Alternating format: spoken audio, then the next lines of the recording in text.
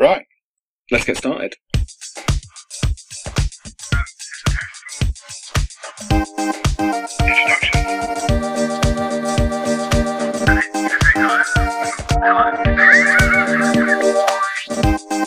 What's he called again? Welcome to Ed and Nick on the Asia Pacific. Oh, hello. Hello. Welcome to episode 6. Hello. You've said hello twice now. So, we're recording this on the Thursday, the 12th of December. Election day. Election day. With a bit of luck, by luck I mean a bit of effort and hard work on my part, then this will be all edited and released before we know who the next government is. Wowzers. Yeah. So have you voted today, Nick? I have. For third person in the line. Third person in the line. I was controversially turned away from the polling station this know. morning. Tory tactic, I would say. It was a Tory plot. Yeah, it wasn't a Tory plot. Somebody had forgotten the alarm code for the community centre. That's all sorted now. So we probably shouldn't talk too much about the election because we don't know what's happened yet. Also, it's not in the Asia Pacific. So No, we should but it has probably- consequences for the Asia Pacific. in a very limited way. So, do we have any update on our kind of statistics? So statistics, exciting news. I don't know if it's true, if there's exciting news. I don't know if I do have any update on statistics that I want Really? to Are we get. are we influencers? So basically what I'm asking you, Ed, is are we influencers? So what I have observed from our statistics is that we appear to have a core group of around 60 people who listen to the pod within 24 hours of it going out. Right. Which is quite encouraging and interesting. It is. But And to then- be an influencer, Ed, I was listening to the radio this morning, it's 40,000. 40. So, We need 40,000 followers Well- for us to have a living wage. so much to ask about here. Yeah. So our 60 is not the end. So that's 60 within the first okay. 24 hours. And then we get dribs and drabs throughout the rest of the week. And our average audience is still around 125. So, Quite a lot of dribs and drab. But yeah, 40,000. so 40,000. And we've 40,000. got 125. Yeah, so I So mean, we 40,000 is to make a living. Would that be one person making a living? Yeah, no, I think because most So- influencers. So we need 80,000 Oh, we would need 80,000 to make. And when you say a living wage, does that mean like what the Tories renamed the minimum wage? No. A comfortable standard living. I mean, I don't know the mechanics of it, to be honest. So your comfortable standard of living is quite different to mine, isn't it, Nick? With Yes. your dramatically enhanced professorial salary. But yeah, so maybe we will have to sell cosmetics in order to boost up our... Cosmetics. They say that this is the key influencers are usually young women. This is not a strategic plan. No, that was a Baldrick kind of plan. I'd have used another word beginning with B. So, feedback from last week's pod. Graham Bagley's been back in touch. Oh, Graham. Is he a drib and a drab, or do you reckon he's one of the top 60? Graham is one of our very first listeners every single week. Not a because drib and a drab. He gets in touch very quickly after every podcast. He sent us another joke. He was quite pleased that we read out his joke last week, so he wanted to have another go. And here's his joke. Maybe we can try and do this. Maybe this could become a regular section. Graham- if you're up for this, this will be a regular section. Graham's joke. Right? Graham's joke of the week. Let's just call it Graham's joke. Oh, okay, Well, that's fine. maybe Talia Klukas can suggest us a better name because she's Yeah. better at naming sections than we are. Yes. Right. So Talia, we need a name for Graham's joke section. Graham, it needs to be sort of tangentially connected to the Asia Pacific. So here's his joke. What's the most popular cat's name in China? I don't know. I think you could have got this if you'd thought about it. Yeah, I'm not thinking about it. Chairman Meow. Do you know what? I like that one. That's quite a funny one. It's all right. It's all right. I don't think- think it's his best. It has reminded me. I've always said that if we got a cat, and I used to have a cat, but if we got another cat, then I would call him Zhuxi. That would be the name that I would give the cat. Explain it. This could fall flat. It might do. It's but- going to fall flat. And in contrast, Graham's joke will look quite good. And it's supposed to be a play on words in Chinese. But I have to say that most Chinese people that I've said this to didn't find it very funny. But I think it's fun. I think it's clever. So, as you know, the word for cat in Chinese is Mao, which is the same word as Mao, as in Chairman Mao, but with a different tone. Yeah. So Zhuxi is chairman. So Mao Zhuxi would be Chairman Mao. So Right. Mao Zhuxi would be Chairman Cat. So Yeah. if you just called the cat Zhuxi, and then his English name could be Chairman. You're not laughing. No, I mean, I get the joke. I think it's just not good. All right. What would you call a cat? I wouldn't have a cat. Good choice. Do you still have that cat? No, it's dead. My God, why would you bring up my dead cat? I know. How I mean, that upsetting. was like, It was 19 years old. I know, when I saw it, that thing. I mean, it was 19 years old. My little boy arrived, and within 2 months, it lost the will to live. It sort of very visibly gave up. It was just like, this isn't really worth the effort anymore. It lost the will to live. Oh. Rest in peace, Anakin. Not Please, getting let's- another cat. No, I would. I didn't know they strongly- lasted 19 years. So, Ed's advice of the week, don't buy a cat. They last too long. Critique of the week. Critique of the week. I have one to start us with. This is one I picked up actually towards the beginning of the week. Oh. And that was a case of book burning in Gansu province. Is this something that you're aware of?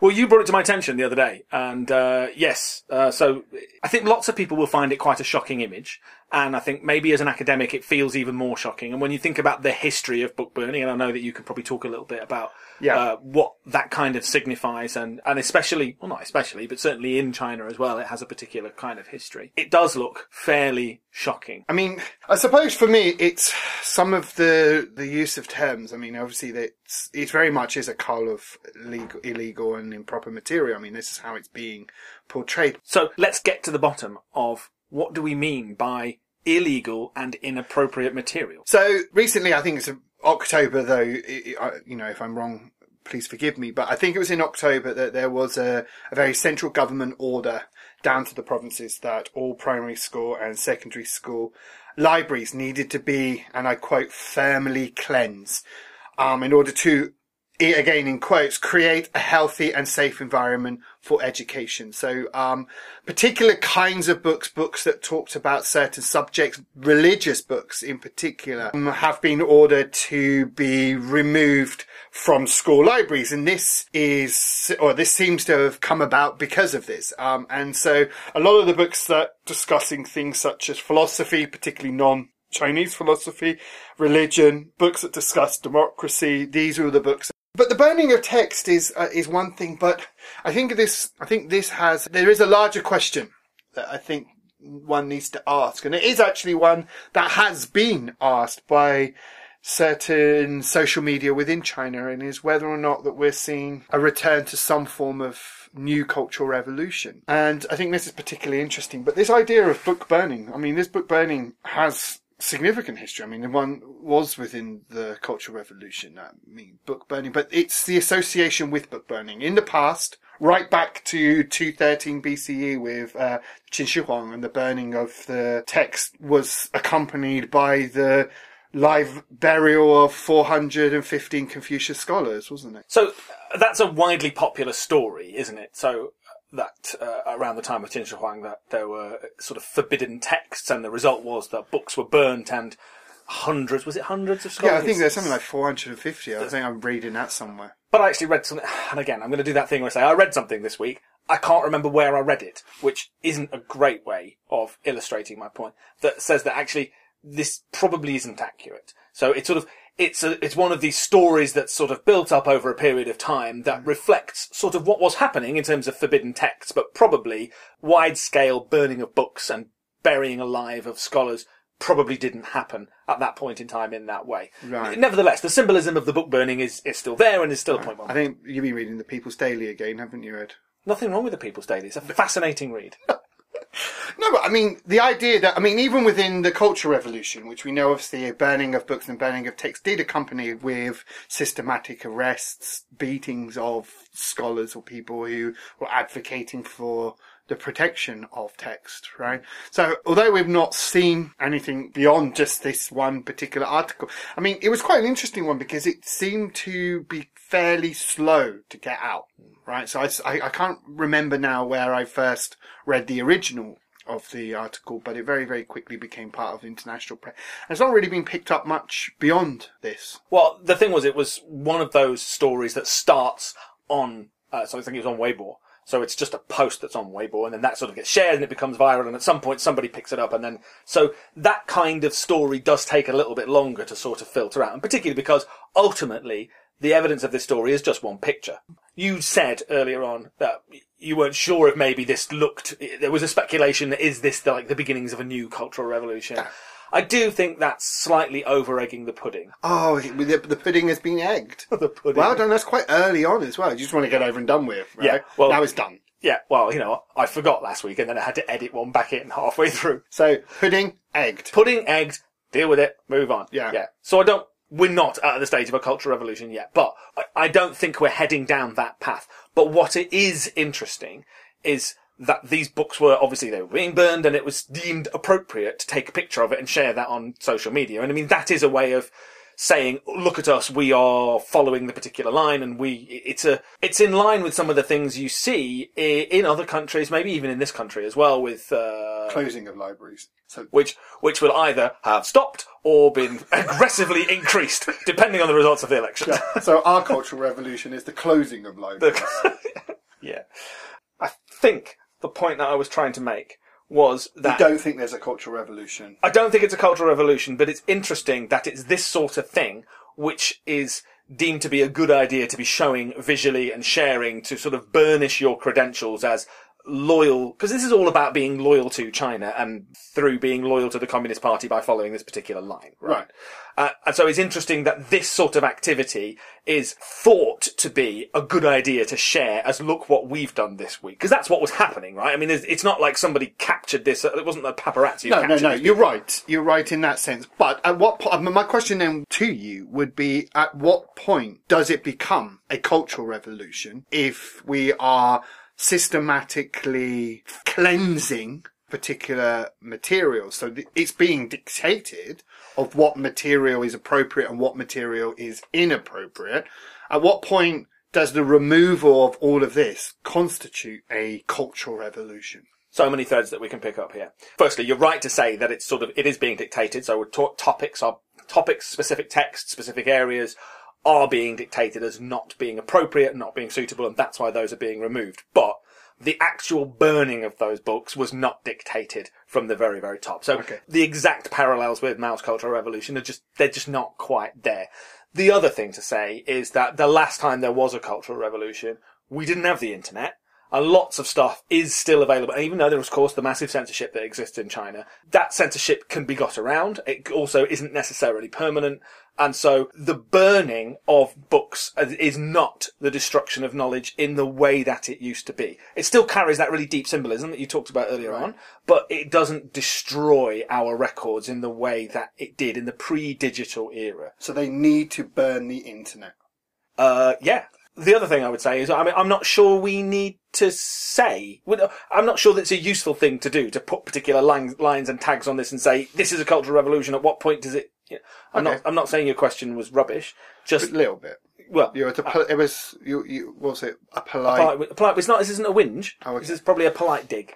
a polite dig. Yeah. That it's the Cultural Revolution refers to a specific period of time in China's history, which, has so much tied up in it. And I don't know if it's useful to use the same terminology. Right.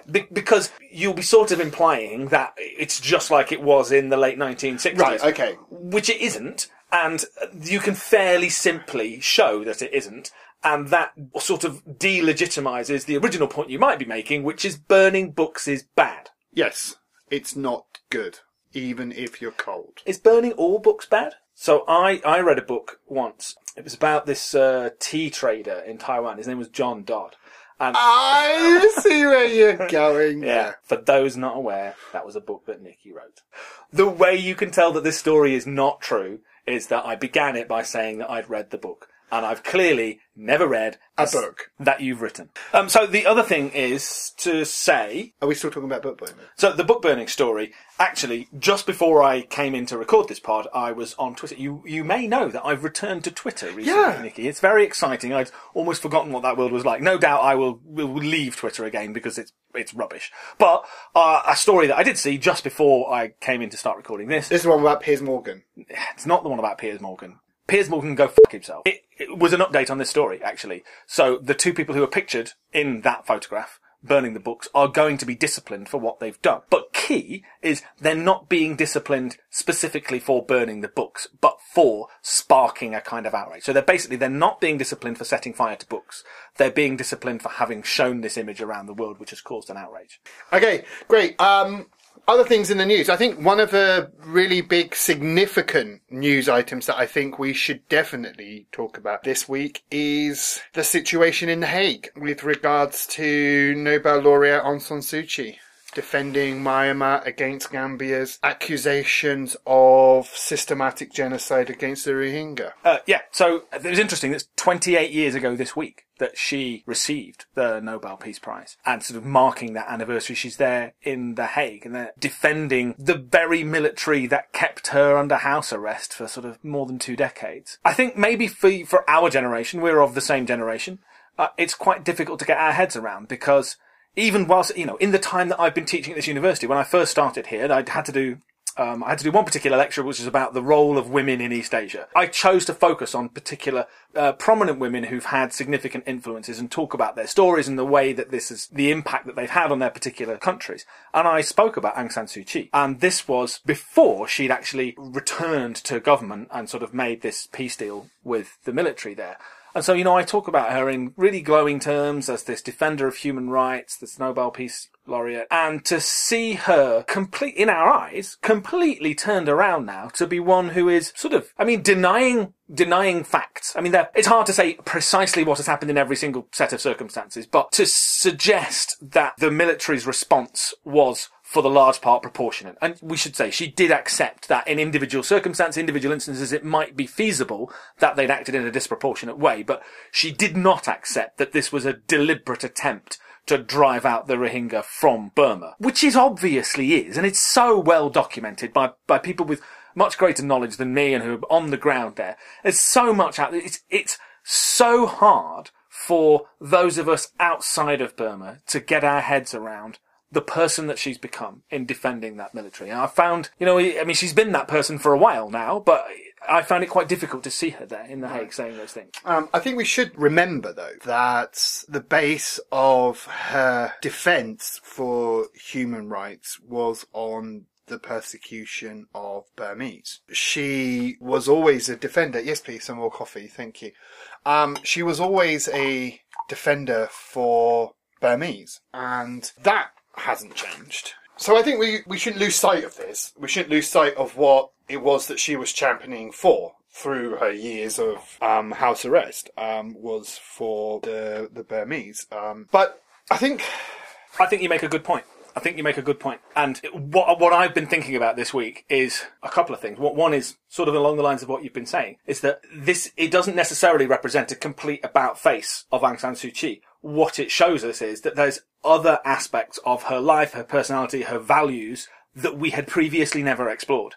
And so when you say she was defending the Burmese, well, we understood that at that time, sarcastic air quotes around understood. We understood what we didn't understand was who she considered to be the Burmese. Right. Yeah, no, you're absolutely right. And that's exactly the point I was making. And when we start looking at some of the figures, it's really, really clear that the part of which that the Gambia have launched proceedings against is this Convention on the Prevention and Punishment of Crime of Genocide. If we start going through some of the examples of what that means, mass murder, forced displacement, rape, other sexual forms of sexual violence, it is very clear that this is happening on a systematic scale with regards to the Rohingya people. But I think it's also quite important to note is that obviously within The Hague is the International Court of Justice, where there's only been 3 occasions in the past of which a country has been brought to the International Court of Justice, and in no occasion has there ever been a country tried for this. So it has always been unsuccessful. In all 3 occasions, it has failed to get through. The only exception to this would be in the case of Srebrenica. In the case that it was agreed that was genocide, but what wasn't tried, it wasn't Serbia itself, but rather the blame was put on Bosnian Serbs. It's going to be quite interesting to see how this plays out. My particular feeling is that the case isn't, for us, I think it's very clear. The case is very clear, but the legal basis from which that she will defend Myanmar, I think we'll find a similar results, and I find that to be fairly unacceptable. Well, we should probably reserve judgment until there's been a judge, because again, not a legal expert. I'm not an expert on international law, but my understanding was the evidence is fairly overwhelming and really, really well documented. I mean, that's one of the problems with proving something like genocide is that, I mean, it is, understandably, has a very, very high level of proof. There's a huge amount of things that need to be documented. Or there is, the things that you've talked about that we know have been happening in Burma are very, very well documented. So I'm fairly hopeful that this will result in Burma being found guilty. I too. Do you think it's interesting that it was the Gambia that brought this? It is interesting. I mean, perhaps we should look more into that. Shall we move on to our next one? Our next one is you. So a couple of weeks ago we mentioned Bougainville was having its independence referendum and that we would know the result after 2 weeks. Well, those 2 weeks are now done. So although we currently don't know the result of the UK election, although our listeners might when they get around to listening to this, We do know Bougainville. do know the result of the Bougainville referendum, and it's fairly overwhelming. So the population of a total 300,000, 206,000 people were eligible to vote. 181,000 did vote. I mean, that's a turnout of it's a turnout of about 90%, which is pretty impressive, particularly in a region where you've got widespread illiteracy. I think that's quite an achievement in democracy in itself. And the results were 98% in favour of independence. So that is overwhelming. So, do we have a new country? Well, not yet. So whilst whilst the referendum is authorised by the Papua New Guinean government, it's not binding. So Could be a Catalan thing. actually, a bit like the Brexit referendum. It wasn't a binding referendum. We could still say no. We probably can't now. We'll find out. So it's not binding. They don't have to abide by it. But I think with that level of pressure, it would clearly be anti-democratic not to allow this to take place. I guess the mechanism and the structures that need to be in place are what comes next. Do they have a flag? Absolutely do have a flag. Yeah. Yeah. Yeah. We'll fly the flag. We'll put it on our page. Yeah. Yeah. So we do have a quote from the Papua New Guinean Minister for Bougainville Affairs. He says, "Shit, I'm out of a job." No. He did refer to the result as being credible, but he asked for sufficient time for the rest of the country to absorb the result, which sounds on the face of it like a reasonable request. I guess I just hope that this is a peaceful and constructive transition. There's no reason that secession by a part of one country from another needs to be bloody and unpleasant, and there's no reason that they can't have a constructive relationship in the future. But obviously they've had that quite horrendous civil war in the past, so I hope that we don't see a return to anything resembling that. Yeah. All right. We're starting to slightly run out of time. So Pacific Oddities. You've got one for this week, haven't you? Yeah. So after the Pacific Curiosity, which somewhat fell flat last week. No. Overwhelmingly, our listeners were against the idea of the Pacific Curiosity. I love the way you keep using this overwhelming. My private messages and stuff like that. Yeah. Ed, you're full of Look, if you handled our social media, you would know that 100% of the messages I received on this said it would be better if we returned to Pacific Oddities. 100%. So one person. So, we're returning to Pacific Oddities. Okay, that's good. I like oddity. Have you found an oddity? I have found a bit of an oddity, yes. I'm not sure if you watched Miss Universe this week, Nick. I forgot. Yeah, did you forget it was on? I forget it was on. One thing that struck me, what's the difference between Miss Universe and Miss World? Do I really need to explain the difference between world and universe? But are you then going to suggest that Miss Universe is bigger because people from outside of the Earth can take part? They are allowed to take part, but they just don't. It's like Sinn Féin in Parliament. It's not a lot like Sinn Féin, is it? No. So anyway, on the so I don't watch Miss Universe, but there's apparently there are several sections. So you have an overall winner, but you have various different categories as well, and one of the categories is the National Costume Award. And the presenter, whose name currently escapes me, I'm pretty sure he's American. His surname is Harvey. Yeah. Is it Stephen Harvey? David Harvey? Mike Harvey. Pete Harvey. I tell you what, I'll check it out afterwards, and if any of those are correct, I'll leave that in as the edit. If not, I'll probably just leave this discussion in. Yeah, okay. Right. Let's do it. Somebody Harvey.